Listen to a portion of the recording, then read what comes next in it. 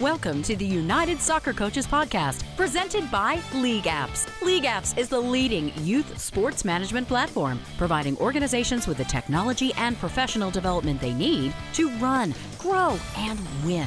On a mission to bring the benefits of sport to kids everywhere, they go beyond technology to provide leaders with professional development and relationship building, and to work with sports-based organizations to address issues of accessibility and equality. To learn more, find them at leagueapps.com or as League Apps on all of the social networks. Now, here's the host of the show, longtime soccer broadcaster and voice of United Soccer Coaches, Dean Linke. I am Dean Linke. This is the United Soccer Coaches Podcast, and it is indeed presented by League Apps, and we have another great show. A couple of weeks ago, we were actually talking about heading with Mike Lynch and Paul Gardner and Anson Dorrance and a couple other outstanding guests. This week, we go even deeper as we talk about the Head Impact and Trauma Surveillance Study, known as HITS, HITSS. You can learn more and actually sign up for the study by going to hitss.org.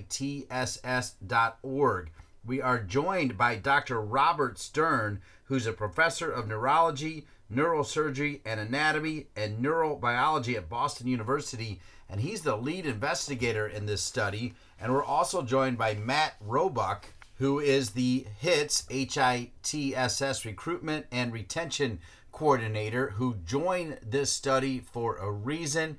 You'll like his input as well. Dr. Stern is off the charts amazing, and Matt Roebuck is real and genuine. I also want to thank Dr. Missy Price and Jeff Van Dusen for pushing this study forward. Again, it's called the Head Impact and Trauma Surveillance Study. And breaking it down for us is Dr. Robert Stern and Matt Roebuck. After that extended visit, we talked with Kelly Farrell, who was part of the original 30 under 30 class for United Soccer Coaches back in 2014. She was just named the new head coach of the University of Little Rock women's soccer team. We've got her on, and then we meet another member of our current 30 under 30 class, Brad Gieske. He attributes a lot of his success to Tony DeCicco and the DeCicco boys. What a story he has to tell to end the show. And it all starts after hearing from our presenting sponsor, League Apps. We'd bet you didn't get into this business for the back office duties. That's why we created League Apps, the industry's leading youth sports management platform. So you can spend less time with busy work and more time doing what you love. League Apps provides organizations with the technology and professional development they need to run, grow, and win. Go to leagueapps.com to learn more. League Apps is proud to be the presenting sponsor of the United Soccer Coaches Podcast. Welcome back to the United Soccer Coaches Podcast, presented by League Apps. Once again, here's the host of the show, Dean Linke. Kicking off this week's United Soccer Coaches Podcast, presented by League Apps, a very important topic, Head Impact and Trauma Surveillance Study, known as HITS, HITSS, and we are here with two of the leaders of this important study. You can make an impact, folks, members of United Soccer Coaches, by enrolling in the Head Impact and Trauma Surveillance Study, HITSS. You can help us answer important questions about later life brain health risks associated with repetitive head impacts in soccer and tackle football. Some questions we hope to answer. Does playing soccer affect my risk for later life brain health issues? Does it matter what age I started playing? If I never had a concussion, am I at risk? How many head impacts are too many? Do certain positions have elevated risk? Am I at risk if I didn't play youth sports? Are professional players more susceptible? And to help do this, we have two of the leaders, including the leading doctor behind this entire cause. Dr. Robert Stern is a professor of neurology, neurosurgery, and anatomy and neurobiology at Boston University, BU School of Medicine. He is an internationally recognized expert on chronic traumatic encephalopathy, CTE, and the long-term effects of repetitive head impacts in athletes. He is co-founder and director of clinical research for the BU CTE Center, and he is the lead investigator of a $17 million, 7-year NIH grant for a multi-center study to develop methods of diagnosing CTE during life, as well as examining potential risk factors of the disease. Dr. Stern's other major area of funded research includes the diagnosis and treatment of Alzheimer's disease. From 2010 to 2019, he was the clinical core director of the NIH-funded BU Alzheimer's Disease Center and is currently a senior scientist for the center. Indeed, an honor, Dr. Stern. Welcome to the United Soccer Coaches podcast. Dean, the honor is mine. Thanks very much for having us. And we also have the HITSS Recruitment and Retention Coordinator, Matt Roebuck, who graduated from the University of Massachusetts Amherst with a BS in Sports Management. He joined the Stern Lab in May 2021 as Recruitment and Retention Coordinator for the Head Impact and Trauma Surveillance Study, HITS, following a career in the front offices of 3 Major League Baseball organizations. During his time in MLB, Matt worked in communications roles for the Miami Marlins, Seattle Mariners, and Boston Red Sox, most recently serving as Senior Director of Communications for the Marlins. Welcome to you as well, Mr. Roebuck. Thanks for being on. Thank you so much, Dean. I appreciate it. Let's go blank canvas here, Dr. Stern. Your resume is beyond impressive, and I'm not saying that in a sycophantic way. It's just a matter of fact, and I know Mr. Roebuck will support that statement. But big picture, where are we headed with this, and why is this so important for our 30,000 plus members to pay attention to? First of all, I padded my CV tremendously. It's all just multiple pages of the same thing. So there's nothing really exciting there. Seriously, though, where are we heading with this? We're trying to come up with some answers.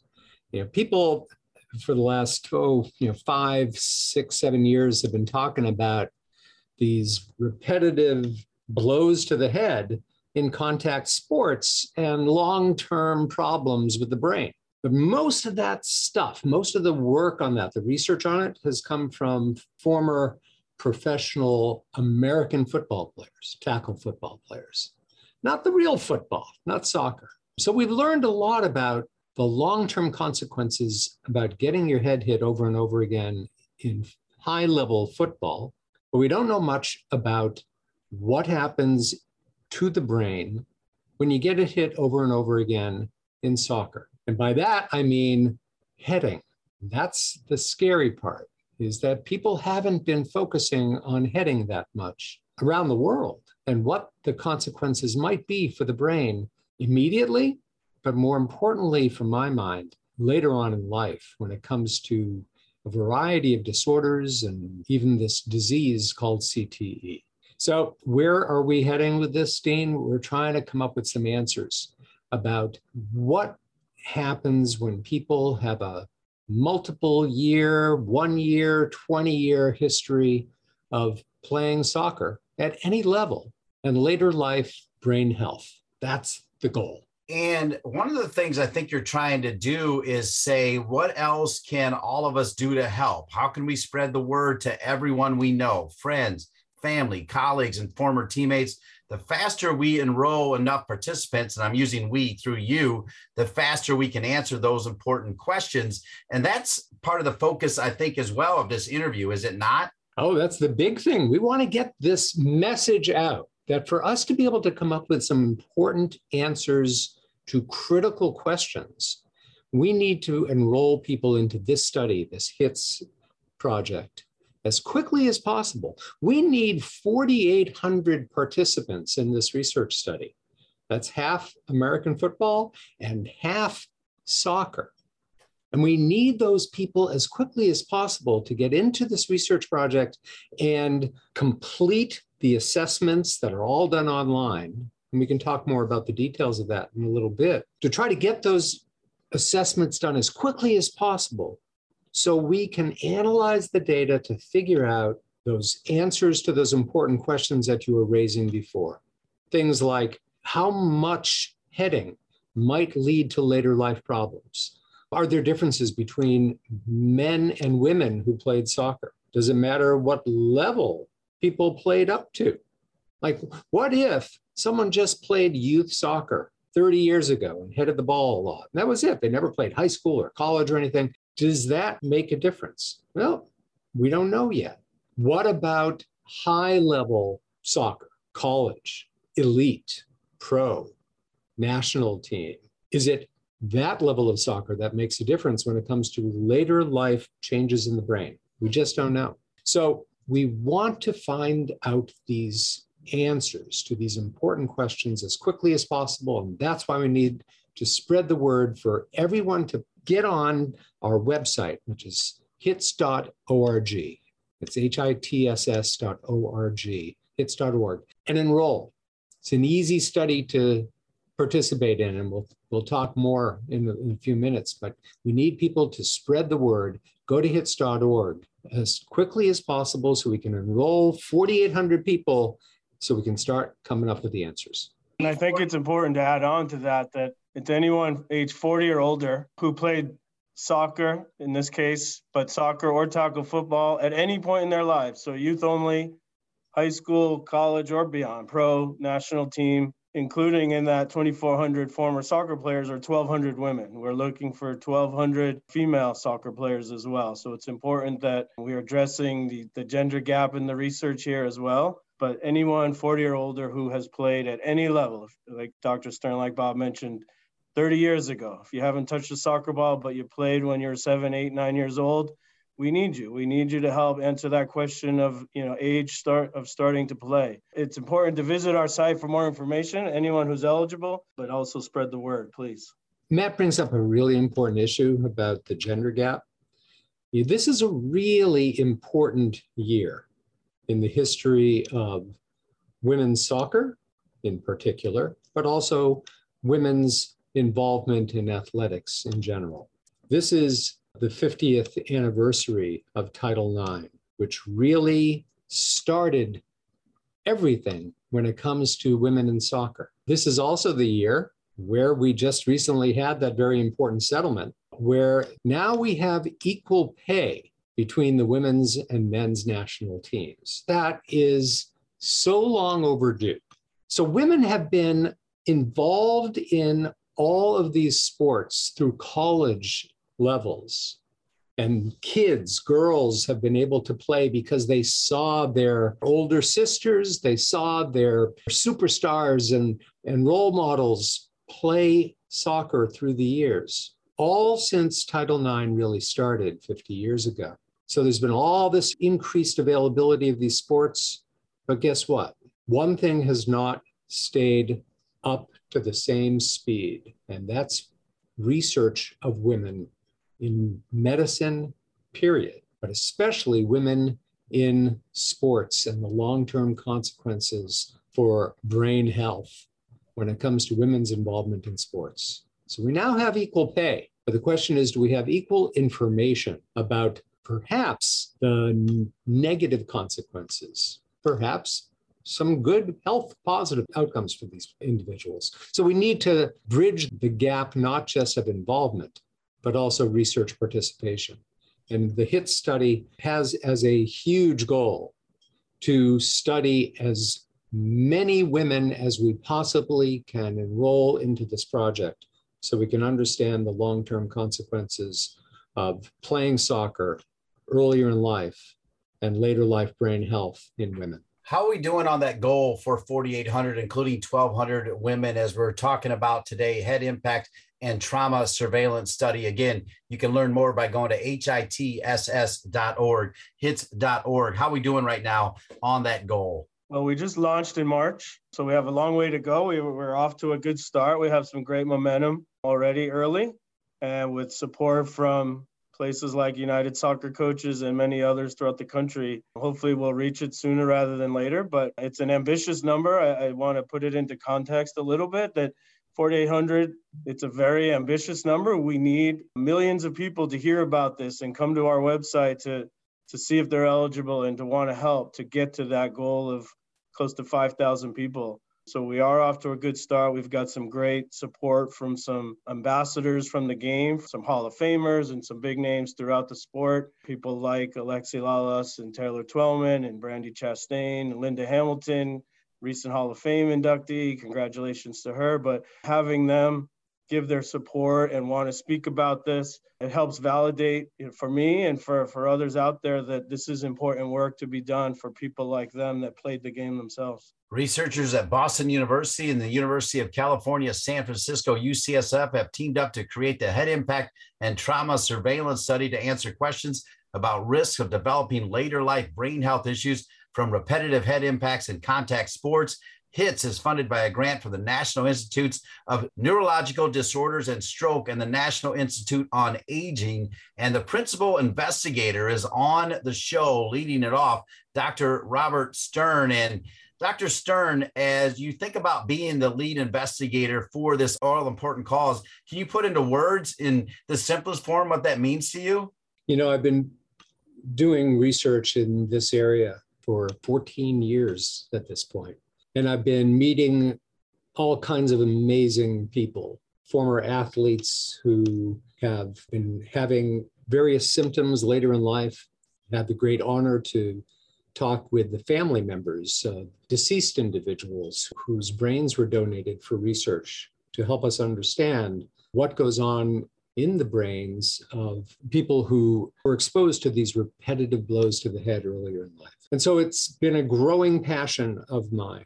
The greatest passion of my career is to really try to understand what are the risk factors for the brain disease, CTE, as well as other potential long-term consequences of getting hit over and over again in these sports that we love. So to understand what are those consequences, what are the risk factors? And the other part of what I do is to try to figure out how to diagnose these problems during life.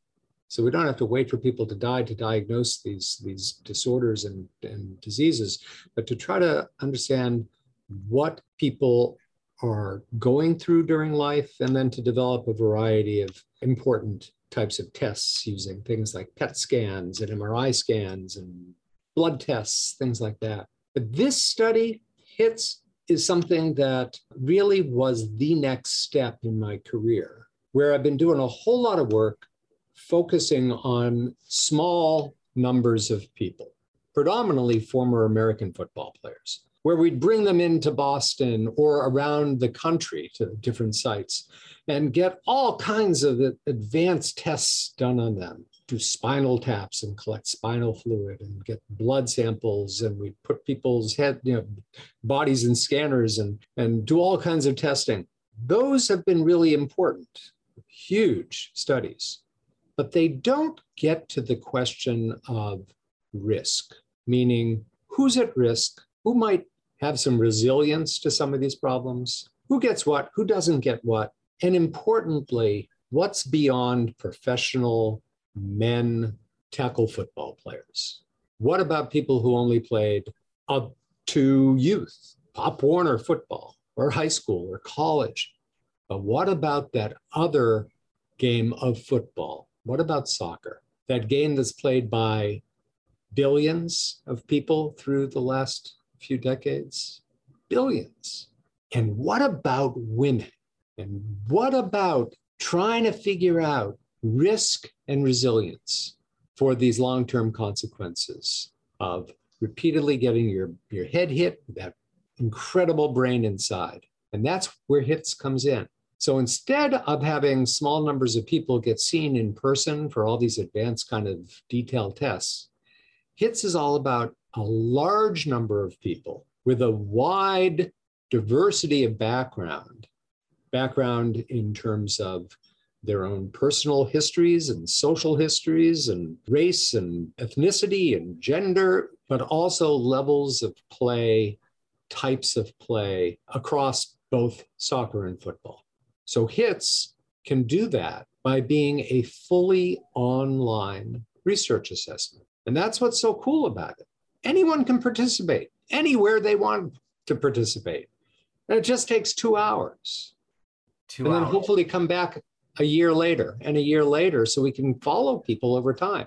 But that first assessment, it's fully online. And it includes things like questions about sports participation, what we refer to as repetitive head impact exposure and concussion history, as well as medical history, and then some computerized brain game kind of things, memory and cognitive tests on the computer, and then a bunch of questionnaires about behavior and mood. The whole thing, as I said, only takes around 2 hours to complete in the comfort, privacy of your own home. It can be completed over multiple days if someone wants, and that's it. No blood draws, no heads and scanners, no traveling anywhere. It is a way for people to make a difference. It's a way for all your listeners, if they played soccer at any level or football at any level, it's a way for them to make a difference by just getting online, enrolling, and spending these 2 hours answering a bunch of questions, because answering those questions will answer our questions, all of our questions, not just us researchers, but all of our questions. What are the great benefits from playing these terrific sports? And what are the potential risks? And what can we do to minimize those risks by making the game as safe as possible and as wonderful as possible? At the risk of saying, 2 hours sounds daunting to people, you can take your time with it. You can break it up over a couple days. There's no doctor's visits. There's no office visits involved with it. It's at your own leisure. Sit down, get as far into it as you can over a couple days, and then you're done. It's important. It's easy to enroll. It's important work. At the risk of people being scared off of hearing, 2 hours of time, it's 2 hours annually, and it can be broken up over multiple days at your own time, at your own convenience.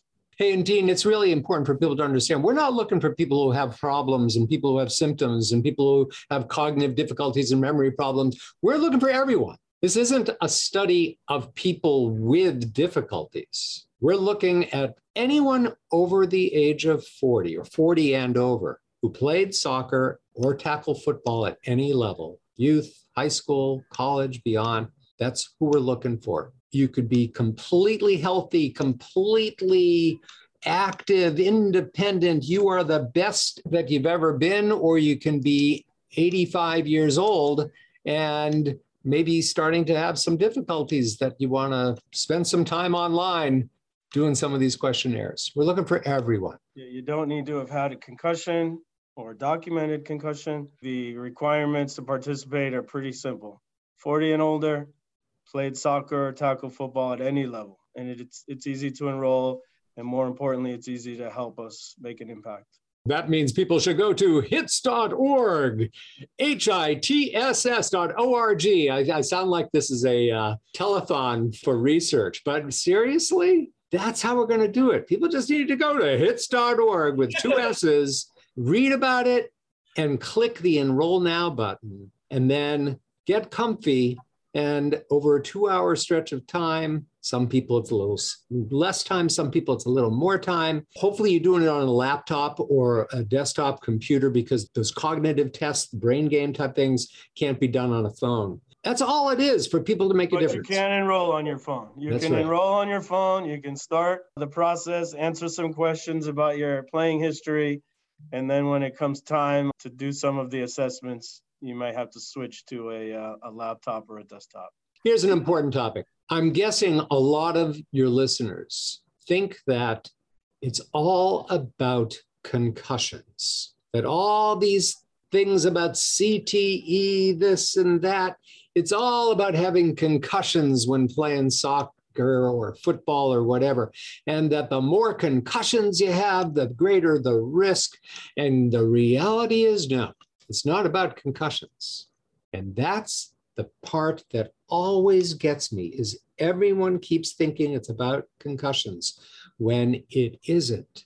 And all of the research shows that it's not about these things called concussions when it comes to later life problems. So what's a concussion? It's when your head gets hit or your body gets struck and your head moves quickly back and forth, and that brain, that most precious organ in our bodies, moves rapidly inside the skull, and the kind of long fibers inside the brain get stretched and sheared, and there's all kinds of immediate changes to the integrity of those brain cells. And if that happens, and then there's a variety of symptoms right at that time or shortly thereafter, the symptoms can be, just feeling in a fog, feeling like your bell was rung, seeing stars, having difficulty remembering things, or feeling kind of down or sad, or not being able to balance okay. Those are all the symptoms of concussion. You don't need to have a loss of consciousness. You don't need to black out after getting hit to have a concussion.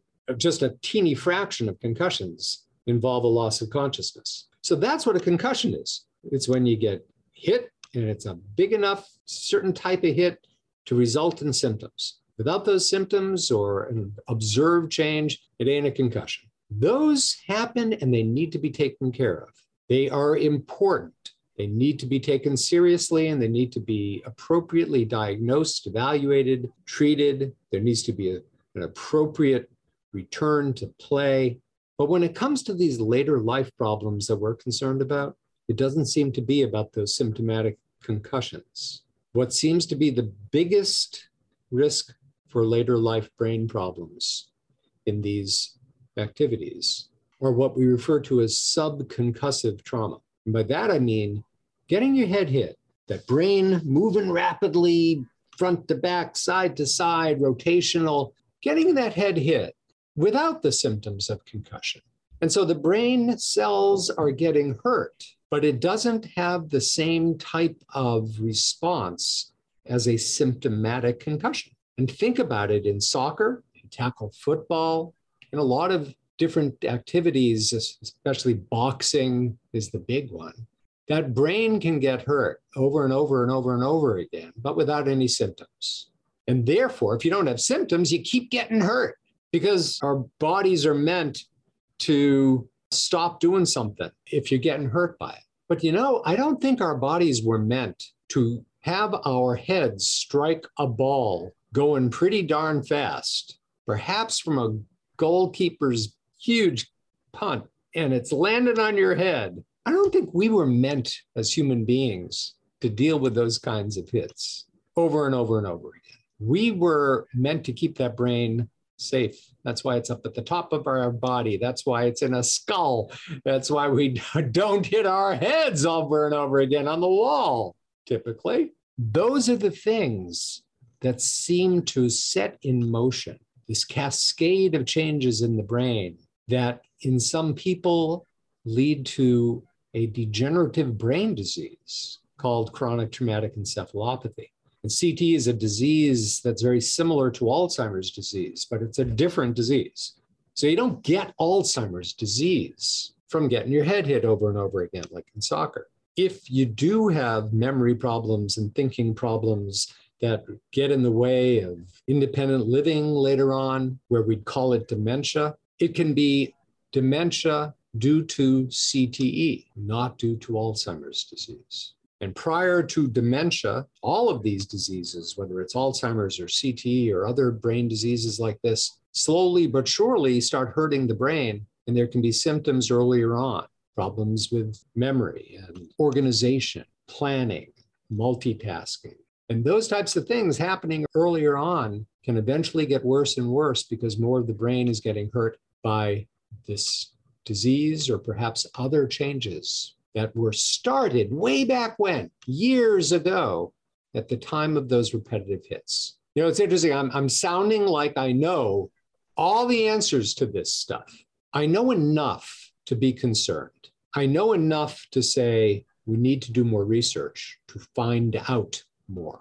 And that's where this study comes in. Well, and it's interesting. Speaking of your brain, my brain is not as big as your brain, but it is big enough to know that you wanting to align with United Soccer Coaches, where I am certain more than 50% of their 30,000 members are over the age of 40, which makes it a good chance, even if you just get X percentage of people to participate. Can you just talk about why you knew United Soccer Coaches would be the right organization to align with? Yeah, absolutely. I mean, to your point, former soccer players, or what are they doing? They're involved in the sport in some level and probably coaching. And so when we actually saw that at the time, Dr. Missy Price, who was the president this past year of United Soccer Coaches, was in our own backyard here coaching, we reached out to her to just open lines of communication, because I immediately thought that, again, looking for enough participants to find these answers, we have to have massive outreach to spread the word. And knowing, again, that a broad assumption, I don't think, but that former soccer players are now still involved in some level coaching the game, right? What are former soccer players doing? They're coaching. They're giving back to the game.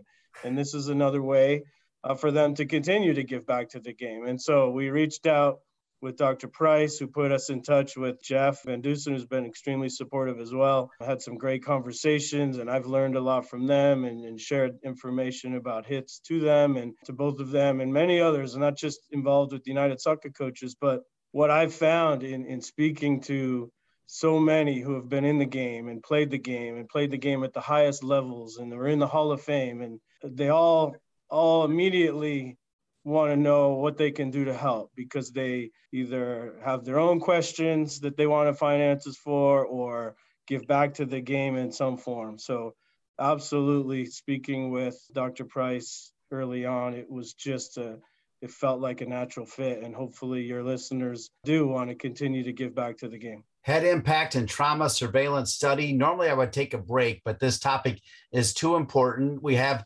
about 5 minutes left in this opening segment as we dedicate almost 50 minutes to this all-important topic, head impact and trauma surveillance study. And Dr. Stern, I don't want to end without 2 points being made, as you've already done a great job on the numbers that you want to hit for this study. You've already done a great job on designating who can participate, the fact that it doesn't take that long, 2 hours.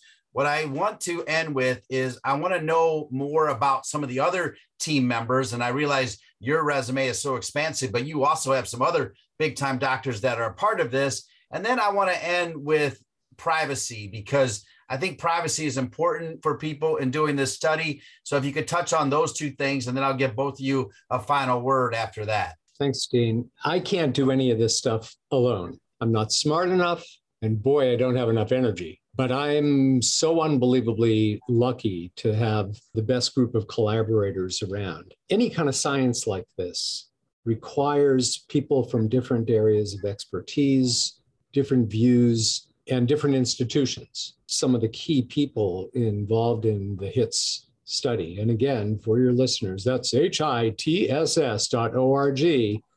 Go to hits.org, and you can read more about all of these great collaborators. So my partner in crime in this is Dr. Mike Alasko from Boston University. But then across the country, we are so fortunate having Dr. Michael Weiner as a major collaborator. Dr. Weiner is one of the rock stars of Alzheimer's disease research. He is also the principal investigator of the Brain Health Registry at the University of California, San Francisco. That's where he's a professor at. Dr. Weiner created the Brain Health Registry to be able to do this kind of large-scale study for Alzheimer's disease. And so he teamed up with us to be able to attach ourselves to this Brain Health Registry to answer the questions about head impact and trauma surveillance. So the HITS project is associated with Dr. Weiner's Brain Health Registry at the University of California, San Francisco. Then we've got a variety of investigators at both coasts. So Dr. Doug Katz here at BU, Dr. Scott Mackin crossing the country again at UCSF. Then we have an exposure scientist who's a professor of environmental health and occupational exposures, Dr. Mike McLean at the BU School of Public Health. My close colleague, Dr. Ann McKee, she's here at BU and at the VA Medical Center, where she is the neuropathologist whose name is really associated with understanding the neuropathology of chronic traumatic encephalopathy. And my colleague here, Dr. Jesse Mez, an amazing neurologist and researcher here at BU, Dr. Rachel Nosheni, cross back at UCSF, incredible biostatistician, Dr. Yorgos Tripodis, who's at the School of Public Health. He's a professor of biostatistics, and Dr. Robert Turner at George Washington University, who's an incredible former football player turned medical sociologist and is working on the social and racial disparities type of research, because that's another major focus of ours in all of our research, is trying to understand what are the gaps in knowledge we currently have when it comes to racial and ethnic diversity of different research study populations, and how early life background and socioeconomic difficulties and diversity and can play out later in life when it comes to overall health and brain health. our associate professor of epidemiology, an epidemiologist, Dr. Jennifer Weave at BU School of Public Health. And then we have an amazing team. I just need to do a shout out to Matt's colleagues here at our coordinating center for the HITS project, Sahib Singh, who's the project manager, and Caleb Batten, who's the administrative coordinator, and Shania Baldwin, who is a research assistant and a relatively recent grad a year ago from Wellesley College. And she's the one who put us in touch with Dr. Price because Shania was an athlete at Wellesley. So we've got an amazing group of people. And hopefully all together, we will be able to move this field just a little bit forward and answer some really critical questions. I'm big on shout outs, so I'm glad you got them in there. Again, let's end with the privacy question. What is my information used for? Will the information I give in my cognitive test results be shared with others? And what is an institutional review board and a consent form? You're hitting on perhaps the most important issues when it comes to any research. And it's questions that people don't usually think about or understand about research. So privacy in research is number one. We can't do research without confidentiality. We just cannot be successful. We can't answer questions, and we can't possibly earn the trust of research participants without 100% confidentiality. And so none of the information that people provide through their online assessments is attached to their name or other contact information or personally identifiable information, meaning all the answers to all their questions, all of the cognitive tests, all of the questionnaires, that stuff is attached to an ID number without anyone knowing what that ID number corresponds to in terms of someone's name and information about who they are. So confidentiality is absolutely key for us to succeed in research. To make sure that our research is also at the highest possible level of care for our participants. All clinical research with human beings, has to be approved by an institutional review board, or IRB. It's kind of like an ethics board that reviews an entire research study protocol, all the things that are being done, and make sure that there's an appropriate informed consent form. That even though this is done online, we still ask people to read through an informed consent form and provide their written consent to participate. And so our study has been approved by two different IRBs, the Boston University School of Medicine or Medical Campus IRB, as well as the University of California, San Francisco IRB. We can't do anything and wouldn't ever do anything without making sure that the safety and well-being of our participants comes first. Last word time. I'll start with you, Matt Roebuck. What do you want our members to remember? I want them to remember our website, hitss.org. But I think it's important just to give a little bit about, coming into this. And I came, as you mentioned earlier in the show, and my background pales in comparison to Bob's. But I came into this after 20 years working in Major League Baseball in front offices and not in a background of science or medicine or academia. Life circumstances led me to find something more rewarding for myself, more impactful. And so when I first connected with Bob, I knew that working in this area was for me and wanted to even just play a small role in raising awareness for something that is truthfully changing the world, to help these incredibly smart, passionate people like Bob and Dr. McKee and Dr. Lasco and all the others that he mentioned earlier, to help them find answers. I'm a parent of two daughters. I'm a coach of their sports. They're multi-sport athletes. They play soccer themselves. And so it was personal for me. My dad had passed from a head impact, a head trauma. My grandfather had ALS. And so all of those things kind of combining, the moment I first met Bob and we spoke about this opportunity, it really was important. It really was the right fit. And then one of the first things I did, you mentioned earlier, getting connected with United Soccer Coaches, but one of the first things I did was reach out to people from my network and others. Blindly reached out to Coach Nancy Fellman. Congratulations to her on an incredible career here at Boston University. Wanted to speak to people who were in the game and understand their concerns and understand what they thought of this issue and what they thought of this research. And getting connected to Alexi Lalas and spending a great conversation with Linda Hamilton and hearing from, these are the people who the study is for, people who have played the game, people who are going to play the game. So it was important to me. Yael Averbuch was so insightful, and she's done everything within the sport. And those people validating this, it makes it real. And it makes me so proud to be just, again, playing such a small part of this, and hopefully allowing the doctors and researchers like Bob and others to find answers. Again, HITS.org, HITSS.org. It's so important for those that have played the game. This is a way to give back to it. Again, we have a great video from Alexi and many others on our site, but Alexi put it right. It's for those who played, those who are playing, and those who will choose to play. It's just understanding the risk in the sport. We're not doing anything to talk about eliminating the sport or cancel the sport. It's just about making it safer if necessary. When I see, and when I got into this and doing research myself and learning as much as I could about it, and when I read about in English football introducing their new guidance this year on headers from the grassroots level all the way up to the Premier League. If they can have those conversations there, with all due respect, here in this country, we should be as well. Reading Mark Bullingham, the CEO of the Footballers Association over there, talking about we're committed to further medical research to gain an understanding of any of the risks. Well, that's what we're doing. We're doing that work here. It's made it all worthwhile for me. As somebody who speaks from the heart and calls games from the heart, I appreciate your answer from the heart. Dr. Stern, you have the final word, sir. Dean, as a sport broadcaster, there's probably a name that resonates with you, and that's Bob Costas.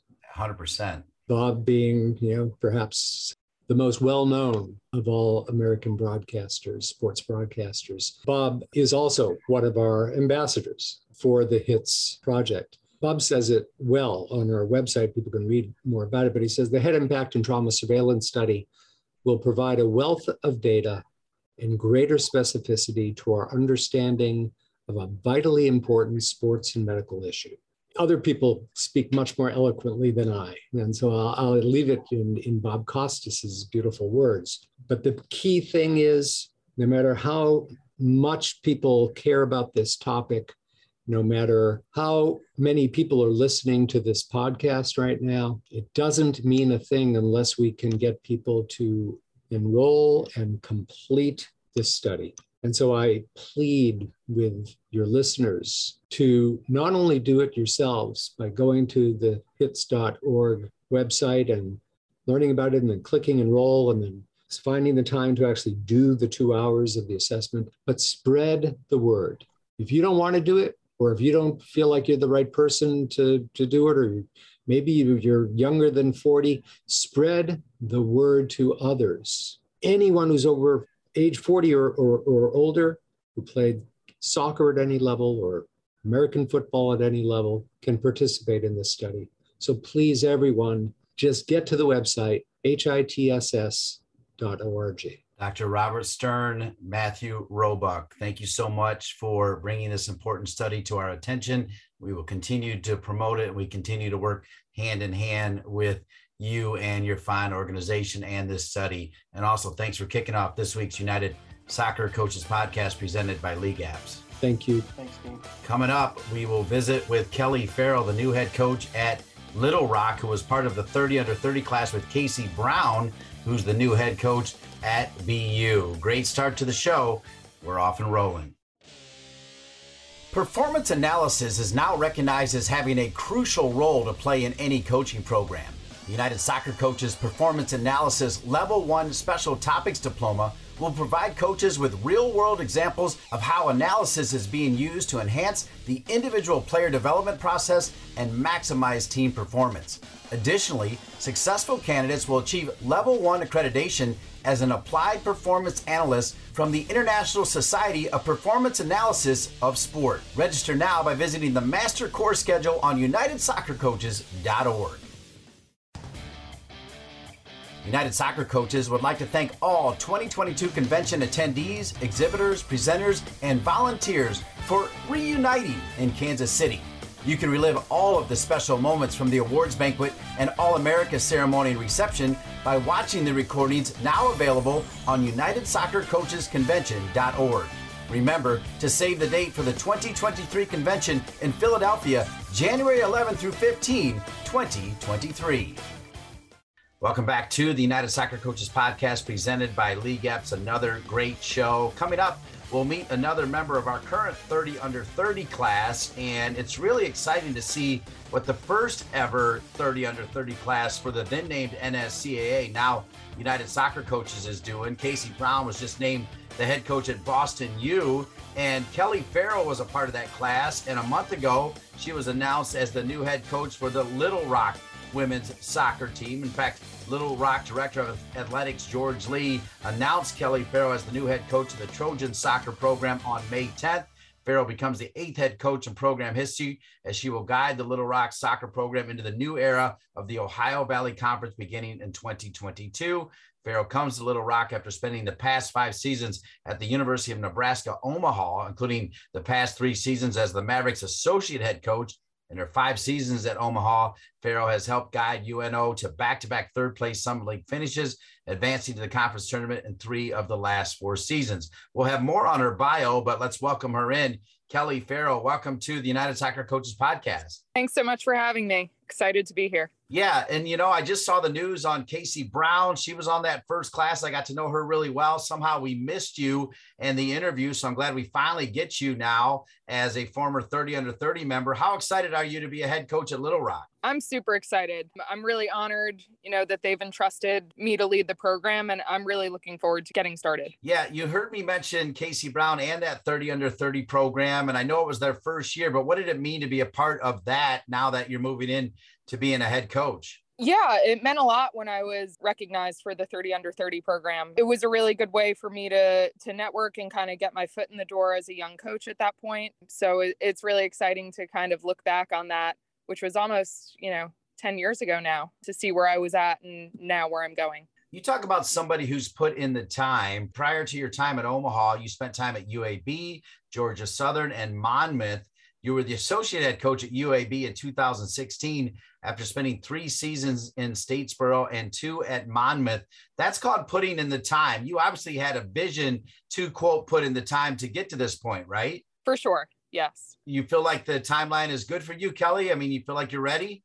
Yeah, it's always been a goal of mine to be a head coach at the Division I level. And like you said, I've been coaching as an assistant for about 10 years now. So I feel like all of those experiences and the people that I've worked for have really prepared me for this. You were a great player at Loyola. And by the way, I need to tell everybody that you're from Oceanside, New York, where you earned your degree in communications from Loyola in 2011, following a standout prep career at Oceanside High School, where she earned 11 varsity letters in soccer, track and field, and lacrosse. I like seeing that, Kelly, because, a lot of times they say soccer only, but I got to believe based on your background, you like, perhaps recruiting athletes that play other sports as well.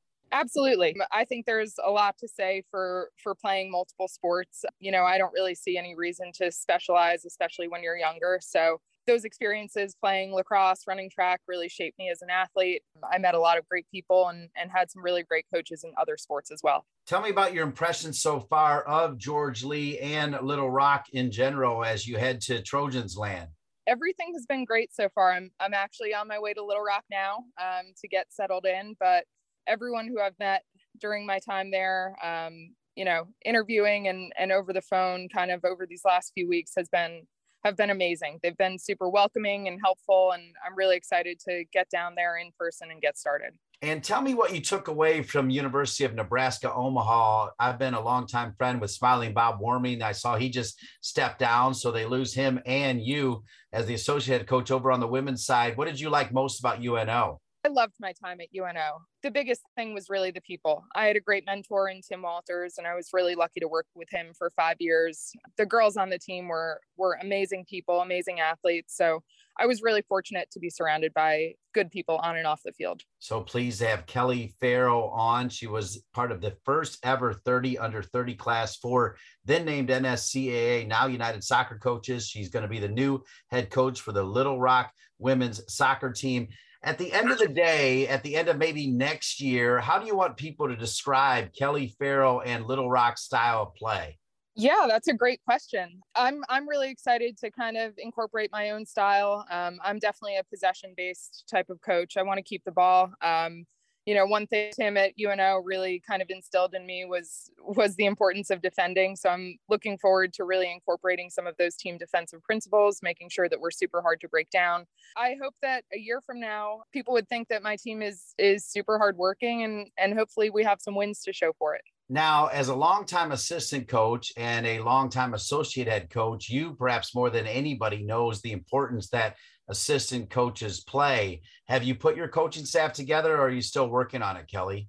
I think that's a super important piece of the puzzle. I am in the process of doing that right now. So looking forward to getting someone in the next couple of weeks here. All right. And then in the meantime, I know you were just out with FC Dallas doing a camp and staying involved on multiple levels. I feel like that's kind of part of the fabric of Kelly Farrell. You're always looking for opportunities to learn and grow and share. Absolutely. I think as a coach, you're never done learning. And I've had a lot of great coaches and friends who have taught me a lot about the game. So I'm always looking to keep myself relevant, involved, and get out there and work hard. And one of the things clearly that's been important to you is your relationship with United Soccer Coaches. What has that organization meant to you in your development? Yeah, United Soccer Coaches has been great. Obviously, I was part of the 30 under 30 class. I've done some licensing through them as well. And I attend the convention every year. So for me, it's a great way to learn and network and just kind of continue to grow as a person and as a coach. So is there a good chance we might see you in Philadelphia at the convention in January? I will absolutely be there. All right. And then you heard me mention in my open that Casey Brown is going back to her alma mater in Boston to be the head coach. She was part of that first class. Do you keep in touch with any of those 30 under 30 members in that first class, or has too much time passed? I do keep in touch with a couple of them here and there. Anything else, Kelly, that you want us to know about how excited you are about this new job being the head women's soccer coach at Little Rock? I think you kind of summed it up in that. I'm just super excited to get started and, finalize my roster here for the fall and hopefully put on a good show for all of our fans. If people want to follow you in your first season, do you know what the Twitter handle or Instagram handle is for Little Rock Women's Soccer? At Little Rock SOC, SOC. Kelly Farrell, part of the original 30 under 30 class, now the newly named head coach of the Little Rock women's soccer team. What a great story. Kelly, congrats on all the work you've done to get here, and good luck as you take over Little Rock. We look forward to great success down there in Little Rock this fall. Thank you so much. I really appreciate it. Another great success story coming out of the United Soccer Coaches 30 under 30 program. And when we return, we meet a current member of the 30 under 30 program, Brad Gieske. What a great story he shares. And that's coming up after these messages.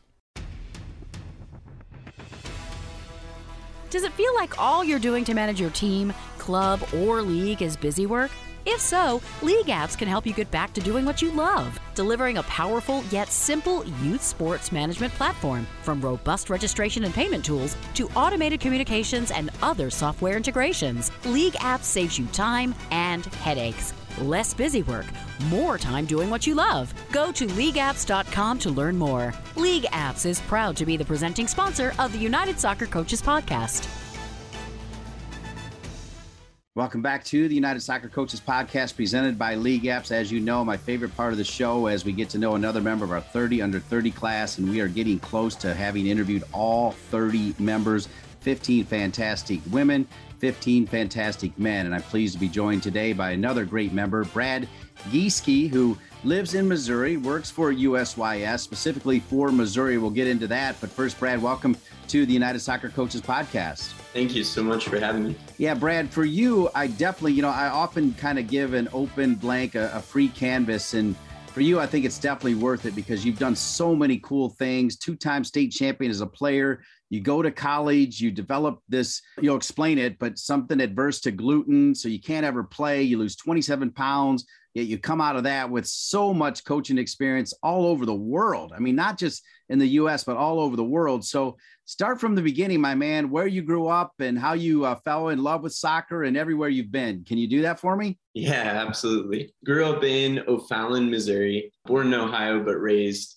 in Missouri from the age of 5 on. Went to a small Catholic school, Assumption, over in O'Fallon. Josh Sargent is actually from the same school. then went to St. Dominic High School. So there's a couple of notable U.S. men's national team players that came from there as well. And so Josh is one of them. And then also I had a buddy, so his brother was Tim Ream. So Logan and I played together in Tim Ream. A couple of notable figures. And so it was something that was part of the culture in that area to play soccer and to grow up in the game. And I think really the first thing that sparked my absolute love for the game was Ronaldinho. So I saw Ronaldinho doing all these incredible things with the ball and with a smile on his face, like huge smile. And it seemed like anything was possible. And I just remember that Jogo Bonito campaign that Nike put out, and that's what I wanted to do. I just wanted to have fun playing the game. And so I did. And I did freestyle, I did soccer on our teams, and I did a lot of training on my own, even as much as like 2 hours a day for many, many years. That's really where my love started for the game. That's also kind of how my coaching journey began, because I was doing freestyle as an exhibition at something called the Denny's 3v3 tournament. And there's a group of little girls that came up for autographs after. So of course you're like, oh yeah, like, thanks so much for coming. That started a relationship that when I got sick at college, I was at Truman State there to play and then do pre-medicine. And I lost 27 pounds and we couldn't figure out what was going on. And so 2.5 years later, I would find out that it was a gluten allergy. And so I was eating 6,000 calories a day, but I wasn't absorbing the nutrients from it because of gluten reactions. And so that's something that just a couple of weeks ago, I've gotten a clear to have gluten again, which is awesome. So I went over 10 years without any gluten. And now the world is my burrito, literally and figuratively. The world truly is your burrito, because talk about everywhere you've coached. I mean, it's not just in the US, it's not just in Missouri. Yeah, so I was really blessed to work with Soccer Plus. It was actually based off of a cold call. I had been running my own soccer club, and the soccer club was started based on that initial interaction from the Denny's 3v3 tournament, doing the freestyle exhibition. And then that led me to Drew DeChico, a cold call with him. And he was just so warm and open and welcoming. And he said, hey, we've got a camp in Kansas City. Like, can you be here next week? And I was like, yeah, of course. Like, that sounds like a dream, just to go and travel and coach soccer. And so went to Kansas City. I met who I referred to as the most interesting man in the world, Heath. Very quickly, we became friends. And I just remember sitting and listening to his stories about coaching all over the world and thinking, people really do this? Like, he would be a ski instructor or a lift operator in the winter, and then a soccer coach for camps in the summer, and then just do that perpetually and have no living expense. So you get to decide where you live in between, because the one job's covering your travel and where you're staying and all that. And then the other one, you're at a vacation resort type of area. And I was just like, man, I really didn't know these things were available to us. So yeah, I just remember getting there at Avila University in Kansas City and thinking, oh my gosh, this is amazing. And I remember being nervous because I remember the quality that was communicated at the Soccer Plus camps to the staff was so high. And I was just like, man, I am really with some neat people. So we were doing something called pressure training. It was like the signature Soccer Plus thing. And so really, really challenging session designed to push you to your absolute physical capacity, and then to challenge your brain to decide, you know what? No, I can do one more. And so the staff for Soccer Plus would demo. And I just remember an activity called fetch. And so it's exactly what it sounds like. There's two balls. The partner kicks one out, you retrieve it and bring it back on the dribble as fast as you can. When you get back, they kick the other ball out and you go and get that one. And so the activity would be a minute long. So you're doing that as hard as you can for a minute. I always remember he'd said, you go until the whistle. Even after the whistle, if you're in a rep, you finish it. And he had the biggest smile. I had been running and he kicks it as far as he can. So I'm like, all right. And then he blows the whistle. And so I'm just darting like 70, 80 yards to go get this ball and bring it back. And the whole way, not only is Heath encouraging me, but every other player, every other coach is encouraging me. Yeah, Brad, let's go. Bring it back. And you're just so exhausted, but that energy is so contagious to be supported in that way. And so Soccer Plus left quite the footprint on my heart. I went from there to that same week, he's saying, hey, can you fly to the coast? And so then I went to the coast, and then, man, after that, every single summer came back and eventually was on the board for Soccer Plus, and also took that opportunity to be a curriculum advisor for the program. Just meeting Tony along the way and learning lessons from him, meeting Jeff Parrish, who's going to take us to the international part of my coaching experiences, Nick DeChico, and then Drew, of course. Those mentioned, Jeff, Nick, Drew, and Heath were all in my wedding too. So yeah, I guess to tie it into the international part, Nick and Jeff Parrish had just gone to Kenya when I had arrived on the scene, and they brought back all these really cool stories. And I just remember Jeff saying, hey, I think you would do really well coming to Kenya. Why don't you come to Kenya with us? And that following summer went to Kenya, and that really was like, wow, I need to see the world. The world is so big, and there's so many cool things happening. And met the kindest man I've ever met in my life, the most giving man I've ever met in my life, Davis Uma, over in Manyata slums of Kenya. And I was trading soccer balls for the Kenyan handmade soccer balls at a school. And the principal pulled me to the side and he said, I want you to know that Davis comes here every morning to ask the kids, have you had breakfast? And if they haven't, he gives his breakfast to the kids. And I just remember that being a very strong message in my heart, saying like, Brad, you have so much more to give to the world. Like, what you feel as comfort, most of the world doesn't have that buffer. And so find a way to provide some support for these programs. Went back to Kenya 2 more times, ran coaching education courses, and specifically trained Davis, gave him methodology so that he could implement it in other areas of Kenya after we left. Went to Iceland to study the soccer culture of Vikingur. Went to Hungary because I was working Soccer Plus camps again, and Drew goes, Brad, do you have your passport? I was like, no, why? Like, we're just in the United States running camps. And he's like, you never know when somebody's going to ask you to go coach in Budapest. I was like, oh, okay. Yeah. Like, I can have my passport. So I called my parents right away.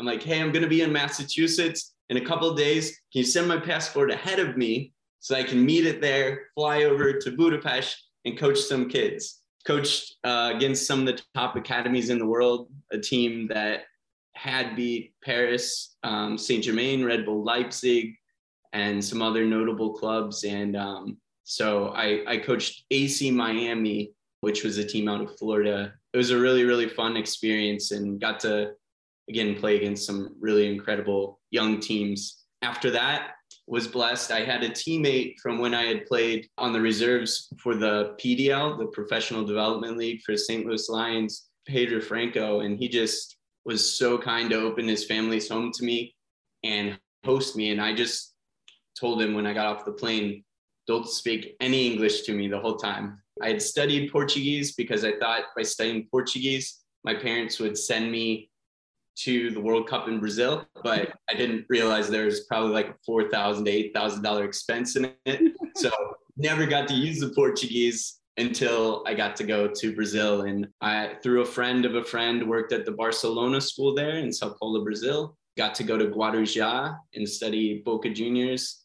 I still have some training activities with hula hoops that I do from there. Got to go to Santos and stayed with friends of friends of friends. Man, yeah, the world, soccer really opens up so many doors. And my experience, everything's been like through a friend of a friend and somebody else who just loves soccer. And soccer was always that connection point.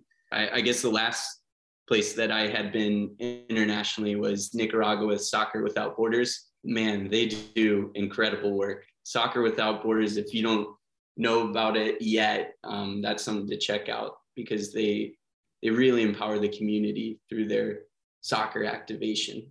They have a great model. You have a great story. It's incredible. And I love the ties. My wife grew up in Sao Paulo and speaks fluent Portuguese, and she actually took both my boys back to Brazil, but then went on a kind of open your eyes trip to Nicaragua, where they stayed in places where you had to wear the mosquito nets and really kind of lived, a poverty sort of life for about a week. And my boys still talk about what that has meant to them, and they appreciate things more because having experienced that. I'm guessing you feel the same way. Oh, absolutely. My favorite thing to bring back when I visit a country like Kenya are the handmade soccer balls. So I'll trade as many of the balls that I bring over for those balls as I can. And when I do individual sessions or when I'm coaching a team, I'll always make a point to have a special moment to share the handmade ball with them. And we'll play a game with it. I'll even sometimes pass one along to the players and say, hey, this is just a reminder, not only of how precious the game is and how it can survive in any environment, it can be a source of joy, but also simply to say, hey, look how much we've been given, that we even can go to the store and buy a soccer ball rather than make it out of used straws and cloth. I really like that. And a lot of my friends, I've even given them as wedding gifts before. And a lot of my friends that I've given a Kenyan ball to will have it displayed somewhere in their house or somewhere in their office as a reminder to them too, of just the simple beauty of the game. Amazing young man, Brad Gieske. Check out some of his education fundamentals. Check this out. He's got an MS in human performance, a BS in exercise science, minors in nutrition and chemistry, certified strength and conditioning specialist. He is a Soccer for Success trainer with U.S. Soccer Foundation, a U.S. Soccer Federation National C license, exercise physiologist at Exercise and Performance Nutrition Laboratory, functional movement screening, secondary school teacher of anatomy and physiology, biology, chemistry, weight, and strength training. And I saved this last one, the Urban Soccer Diploma Educator with United Soccer Coaches. This is the United Soccer Coaches podcast. You told me right before we came on the air that is part of what you do now. So all of that is amazing, and it's beyond amazing, but I'm definitely drawn to the Urban Soccer Diploma education that you got with United Soccer Coaches and how you apply it to what you do now. Can you walk us through that? Yeah, absolutely. Thank you. Again, another person that I feel we sometimes in my family with my wife, we call it overblessed to have experienced or had a relationship with is Vince Gansberg, and such a wonderful mentor, such a wonderful coach, always feel the intentionality of spending time with him. So we ended up doing an urban soccer diploma course here in St. Louis for a program called Umoja, which is a primarily African refugee group, and Umoja means unity. We were blessed to partner with Football Club STL, which is an indoor street soccer facility in the St. Louis area. And Vince flew in, and it was his first one since the pandemic. We both really enjoyed being in person. And then for the state of Missouri, I'm an outreach coordinator currently. So I developed the urban, rural, and adapted soccer communities for the state. That is incredible and so special, because it is so important to make sure that we extend the game to everybody, right? We bring the game to maybe people that it's not as accessible to. Absolutely. And that's how you change the world. Like realistically, there are going to be some very, very gifted individuals toward the top of the system, and they'll be taken care of. There's going to be plenty of resources for them to play because we all want to go and watch them play. But for the base of the pyramid, there are so many kids that would have such great benefits from the game, socially, emotionally, like you name it, there's a benefit in sport, and at least another kid that hasn't been reached yet. I always think it's so fun that my job as outreach coordinator is just be a professional good guy, because guess what? I'm not competing for any kids on anything, because even if I get every kid that I want to get to, there's going to be some left for you too, because there's so many underserved children in our community. And so I'm not competing with you, I'm cooperating. How do we get more and more kids into the game of soccer? It's been a very unique role, and we've actually formed something called the Band of Merry Men and Women for Soccer Outreach. And so I have to credit Damian Jones for coming up with the name for the Band of Merry Men and Women. He has such colorful and lively language. It's just really a coalition, a way that we can get together, exchange the methods on how we're serving in the communities, and then get advice, get support, embrace kind of our friendship and our shared efforts in going into either rural or adapted or an urban community and bringing soccer. What's the best way to do it? It's different all around the country. It's different all around the world. But how can we take some of the beauties of how one person's doing it and incorporate it into the beauty we want to bring to a community that's in our domain to serve? Straight from my heart, in a non-sycophantic way, I feel like I can say that what you've accomplished under 30, a lot of us won't accomplish under 100. It's just remarkable. But speaking of 30 under 30 and United Soccer Coaches, how did you learn about it? What made you want to be a part of it? And what has it meant to you? Yeah, thank you. I think just knowing that United Soccer Coaches was so dear to Tony, and recognizing the value of the time that I got to be with Tony, with the people that were influenced by Tony, I just knew that this organization had to be really special for somebody like that to endorse it so much. That was really the main driving force for me to look in this direction. In terms of the 30 under 30, when I first read about the program, I was like, wow,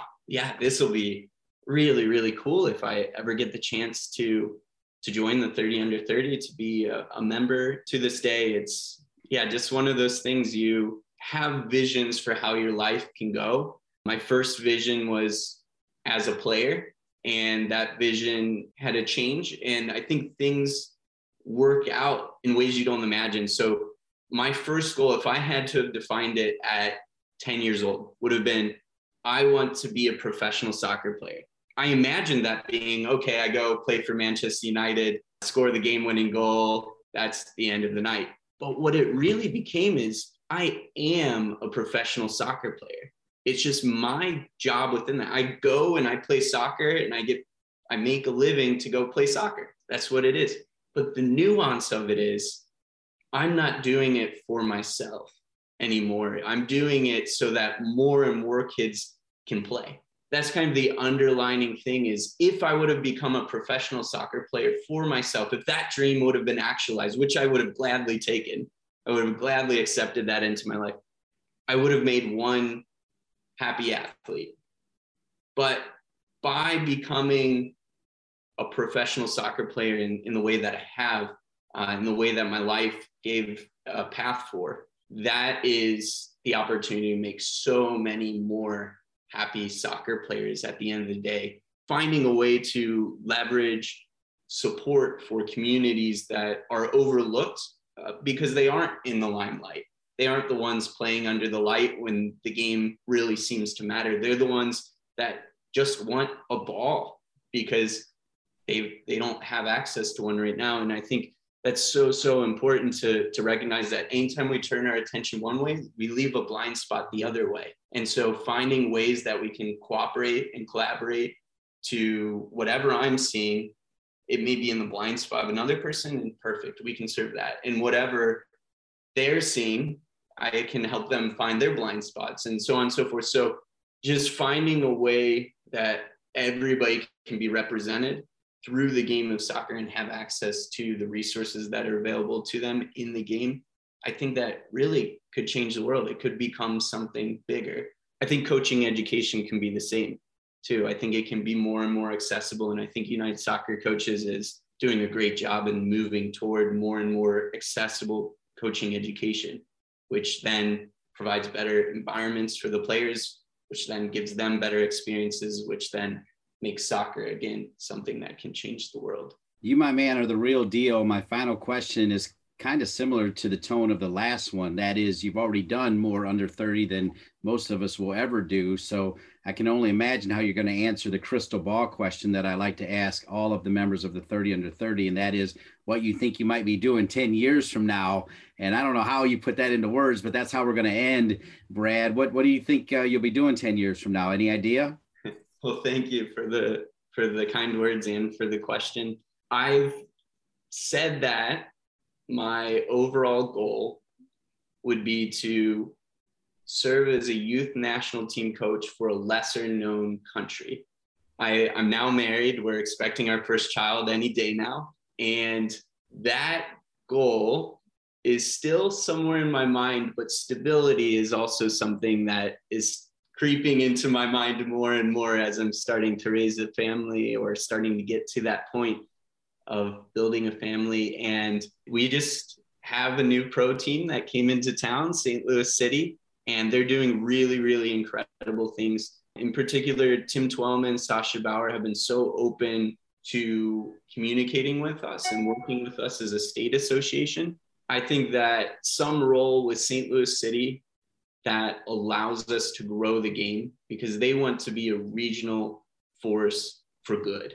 I think being able to show how that collaboration can happen, being able to show how soccer can change the world, I think would be a really, really great opportunity. So I think working with St. Louis City or the international type of experience of serving a lesser known country on their youth national team staff would be really awesome. Another great answer from a truly great guy, Brad Gieske, an outstanding member of our 30 under 30 class. Congratulations to you and your bride on the incoming birth of your baby. That's so exciting. And thank you so much for telling your story. It's a good one on the United Soccer Coaches podcast presented by League Apps. A real pleasure, Brad. Thank you, Dean.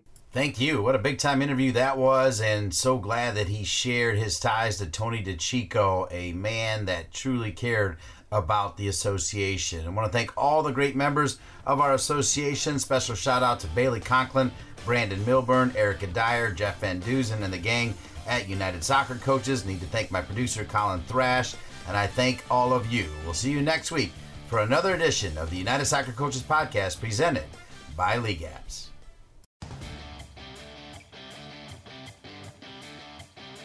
Thanks for listening to the United Soccer Coaches podcast, presented by League Apps. League Apps is the leading youth sports management platform, providing organizations with the technology and professional development they need to run, grow, and win. To learn more about League Apps, find them at leagueapps.com or as League Apps on all of the social networks. And to learn more about United Soccer Coaches, visit us at unitedsoccercoaches.org.